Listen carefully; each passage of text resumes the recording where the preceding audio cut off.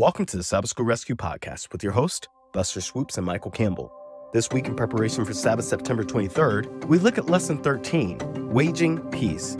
Together, let's see what it actually means to put on the armor of God to be a part of the peace-wielding army of the Lord. The Sabbath School Rescue Podcast is hosted by Michael Campbell and Buster Swoops at the Adventist Learning Community.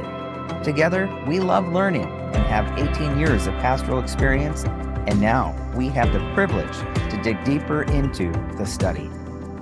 All right, Michael, here we are, Lesson 13, Waging Peace, and Ephesians chapter 6, 16, and 17. This is kind of a continuation from last week, and what it's talking about, we're going to talk about the elements of the armor of God. In all circumstances, take up the shield of faith, with which you can extinguish the flaming darts of the evil one, and take the helmet of salvation and the sword of the Spirit, which is the word of God. And so in all of this is telling us how to be actually a unified army of God, which is the church. Talked a little bit about it last week, and now here comes Sunday's lesson.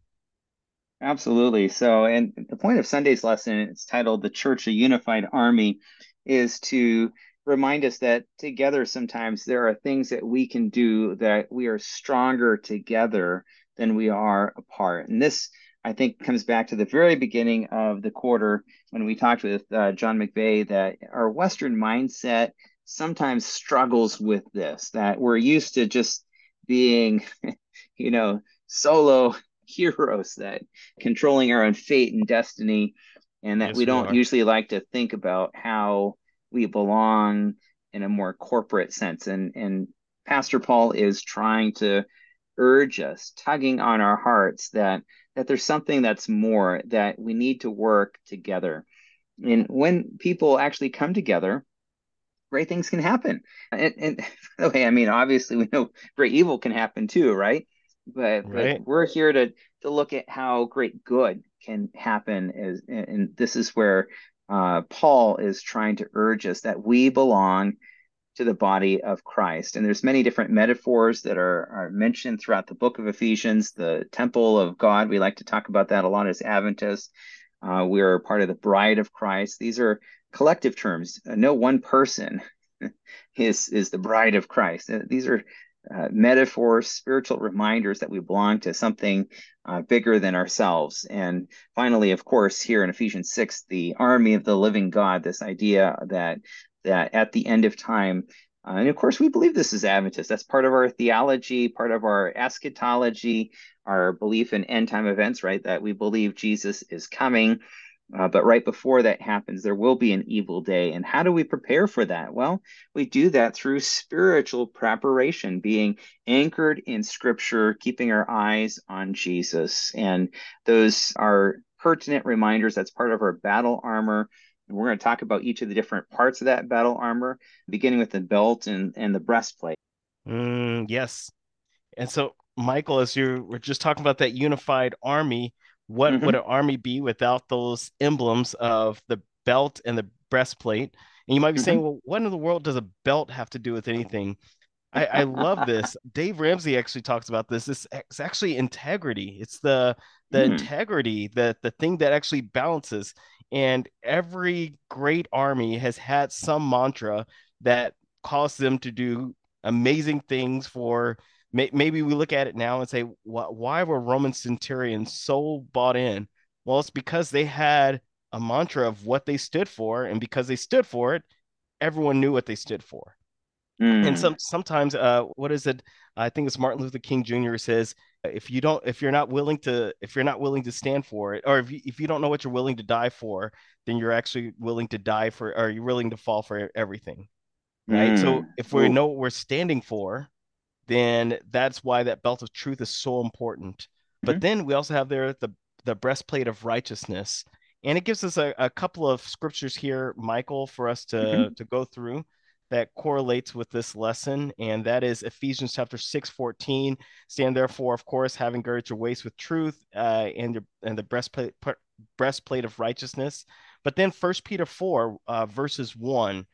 Verse 1, therefore, since Christ suffered for us in the flesh, arm yourselves also with the same mind, for he who has suffered in the flesh has ceased from sin. So it's saying that truth is having the same mind as Christ. And then going to 5:8, be sober, 1 Peter 5:8, be sober and vigilant, because your adversary, the devil, walks around like a roaring lion, seeking whom he may devour. So once again, being aware. And then, of course, Romans 8:37 and 39. Yet in all these things we're more than conquerors through him who loved us. For I'm persuaded that neither death, nor life, nor angels, nor principalities, nor powers, nor things present, nor things seen, or nor things to come, nor height, nor depth, nor any to create thing shall be able to separate us from the love of God. So with all of this, knowing this, being equipped with Scripture, the truth that's found in Scripture, being equipped with that which is Christ and his righteousness, because we recognize that all of our righteousness is filthy rags. That is why we're putting on the righteousness. It's not coming from us, it's coming from Christ and being placed on us. That is what's giving us the ability to continue to fight for, and not with one another, not against one another, but to stand firm with one another, if you will. Yeah. And so, Michael, talk to us about shoes. All right, you're going shoe shopping, right? I hope they fit. Yeah, I get to the stage where my shoes disappear because the kids take them, as they get older. Yeah, we all have our shoe problems, I guess, but here we are talking about something very specific, and that is waging peace. We've been talking about waging war, cosmic conflict, but what is the way? What is the battle plan strategically? What are we talking about? And in this case, I love this, that I think a lot of, Jesus talks about turning the other cheek. So what people naturally expect is our, and this is our human nature, our sinful human nature, that we tend to, gravitate towards ourselves. We tear other people down, right? That's what, and there's conflict and everything else. But, and we think of war, we think of destruction. All war is terrible. Nobody wins in war because, all sides lose. Even the people that are victorious, find themselves corrupted through the evils of warfare, right? So just because you won doesn't mean that's necessarily a good thing. But the battle plan strategy is completely different, and that is waging peace. And what if you think about this, and if somebody does something terrible to you, and you return the opposite, that's completely unexpected. It changes. There was a missionary. I've been doing a lot of mission history, Adventist mission history, and there's a missionary in what was then called Burma, and he's going through a village on his way home from some meetings, and he gets attacked by somebody. And he loses some of his teeth. He would have died except for this. A police officer intervened and, of course, arrests the guy. And the missionary actually goes and visits him. And when they press charges, he says, "No, I forgive you." And then suddenly all the people in that village said, "What kind of religion takes a man to actually forgive the man who everybody else said was terrible and deserves to be put in jail, to actually love his attacker and to be able to forgive him?" Whatever religion, that was one of the most effective things that could have possibly ever happened. And he was waging peace. Now, rightfully so, he could have thrown the guy in jail and locked him up and thrown away the key, because nobody liked the guy. He was a troublemaker in the village anyways. And then here he is attacking this strange person, and it's kind of like good riddance. And yet this man chose peace. He chose love over hate and evil. And that's the battle plan, battle strategy of the Church of God that we have here. And I love that symbolized by shoes of good tidings, of love, grace, patience, forgiveness, all of those things that people begin to see through the power of the gospel and how it changes the way. And I like that because shoes are where movement happens. This is where movement happens in our spiritual lives. But Wednesday, we're to other aspects of our battle armor. Yeah. I was going to say, we talked a little bit about this in depth last week. So if you didn't get a chance to listen to it, please do. But the shield, the helmet, and the sword, right? So you have the shield of faith. And we talked about how And the first thing that our principal contributor mentions here is that the shield is large, and when it's dipped in water or drenched in water, it can quench fiery darts that are thrown at it, right? Mm. But there's something else here, the helmet of salvation. I love to bring in Sister White here, where she talks about uh and science is caught up with it as well, where they're talking about the parts of the brain that light up when we pray. And a lot of it has to do with our prefrontal cortex, the head and the heart going towards a decision that we make. And it's with our entire being that we make a decision for Christ. But Yeah. here we see the helmet of salvation, Mm. but then also we have the sword of the Spirit. And I love what the lesson brings here.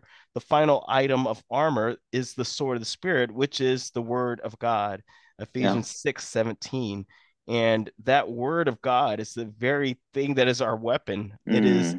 It is the very entity, if you will, that actually gives us the ability to know how to combat and when to. It is our battle plan.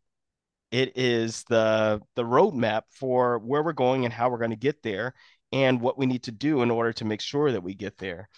And Mm. so I don't want us to take this lightly. It says, how should believers as combatants in the great controversy use the shield, helmet, and the sword? And Mm. what's amazing about this is it's supposed to be personalized, if you will. Mm. My helmet, won't fit your head, Michael. These are customized. My Mm. shield, Preach. and it's not your shield. My sword is not your sword. We're supposed to learn to wield all of our own, and Mm-hmm. to be able to use them for different things. And the Yeah. Spirit will lead us of how we're supposed to do those.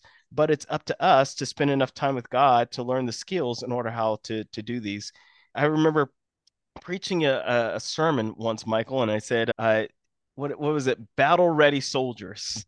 And said, Mm. can you imagine being a Navy SEAL and you are at the top of the top of military knowledge and skills?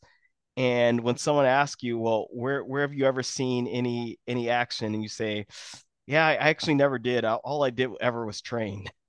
Wow. And that's what it is like with Christianity. There's so many of us that are so well trained. Like we could train the entire world 12 times over if we really wanted to, but we never see any action Oh my because goodness. we're afraid to share our faith. We're Mm. afraid to actually tell others about our salvation. We're afraid to actually allow people to understand that we have a knowledge of depth of scripture. And so we keep it to ourselves. And because of that, our skills diminish because we're afraid to actually exercise our use of knowledge of what God has given us. And if you don't use it, you lose it. So utilize Keeping it those real. skills. Yeah, utilize those skills that God has given you. And that sword that you have that might be a dagger right now eventually will come a larger sword as you use it. Mm. That shield of faith, as it might be a small shield right now, you graduate to a larger faith as you exercise it, as you use it. So Yeah. please, by all means, utilize these emblems. And so, Michael, take us to Thursday's lesson, practicing battlefield prayer. Yeah, I was just thinking about what you said about how those things they get stretched and grow, they grow through use, and that's Yes. a big part of it. And I think prayer is also true, think of modern warfare and battle, that communication's everything. The comms go out, you're in trouble. And there's lots of Yeah. stories from like World War I, World War II, where there's a battle unit and people risked their lives and everything to help make sure that people had an important piece of information that would allow them to be able to escape or know how to press on at a critical moment, things like that. It's not too difficult to think of a number of those kinds of examples, because that's what it's about. It's about communication. Communication, it's not a one-way street either, right? It involves two sides, and that's what prayer is. And so I encourage you to think about intercessory prayer. Especially I think of battlefield prayer. That's what I'm thinking about. Is it's not just praying, dear Lord, bless this food. And hey, I'm not trivializing that. That's important to pray for the ordinary things of life too. But think of not just our own personal needs, but think of others, and pray prayers of intercession, thinking of this cosmic conflict. Look around you and see, somebody is in the midst of some kind of struggle. I was just walking down the street and some neighbors of ours, I don't even know them, never met them before, but I could just hear the anxiety in his voice as he was talking, and just listening. I was trying not to, but I couldn't help but hear a little bit. He was talking about his frustration with his students. So obviously this guy's a teacher and trying to help get his students to learn. And instead of just saying, that guy's kind of talking really loud and it's annoying, say, you know what, here's somebody that's trying to make a difference. Maybe I should pray for him. I don't know him at all. But look for those opportunities in your life, whoever it might be, in your sphere of influence, maybe just a random stranger down the street. If we take a moment to try to learn, to observe and look around us, see, and we'll sense that there are wider things at work that are, it's not just about me, it's not just ourselves, to think about around us, what is going on around us, letting our eyes, having spiritual eye salve to be able to discern who and what struggles. We never know what it's like to be in someone else's shoes and what particular struggles they might be going through right now. And you might just be that lifeline, that opportunity. God may work through you to speak a word of hope and courage in a way that might just make an incredible difference in someone else's life. And that's what battlefield prayer is. It's praying for the advancement of the kingdom of God through the lives of those we interact with. Michael, I love that key word that you shared there, which is awareness, and how many people are walking around unaware. And because of that, they are easy to pick off. They're easy, like the enemy who's going around like a roaring lion seeking whom he may devour. They're just open prey. But we can actually turn around being open prey by openly praying. And so as we are praying and they're in prayer, we're actually aware because God gives us awareness. He causes us to be able to see things that we cannot see, which is discernment, which is also a gift of the Spirit. And so in all these different things, Michael, I appreciate you challenging us to become more spiritually aware. Yeah. And by the way, I'd encourage our listeners to read chapter 11 in the book Steps to Christ, the privilege of prayer. Oh, yes. If you want just a little bit of encouragement to think about prayer, battlefield prayer, that, and I love how Ellen White says that prayer is just like talking to Jesus like a friend, just like we're able to talk. And I love and look forward to this every week, Buster, that we get a chance to just be able to talk about the lesson. But it makes it more fun when you talk with a friend, someone that you have a friendship with and you can talk to and say, hey, that person's my friend. And that's kind of how Ellen White describes prayer, that Jesus is our friend. Hey, God, I'm struggling, and I notice some other people are struggling too. And I just want to pray for them today, Lord. And that's such a beautiful thing, I think. Great privilege. There's another quote in there, which is, it just touched me every time. Prayer doesn't bring God down to us. It brings us up to God. And so it's so important to have that connectivity, to have, once again, that awareness, as you so keenly brought us to, Michael. Love it. Well, I think we've covered another lesson. Thanks for listening to the Sabbath School Rescue podcast. Until next week, this is Soup and Swoops signing out. As we wrap up, we want to give a shout out to our sponsor, the Adventist Learning Community, a ministry of the North American Division of Seventh-day Adventists. You can join us each week by subscribing on Spotify, iTunes, wherever you like to listen to podcasts. Also, make sure you share it with as many people as possible. And be sure to give us feedback by rating our podcast and go to our website, sabbathschoolrescue.org, for each weekly episode.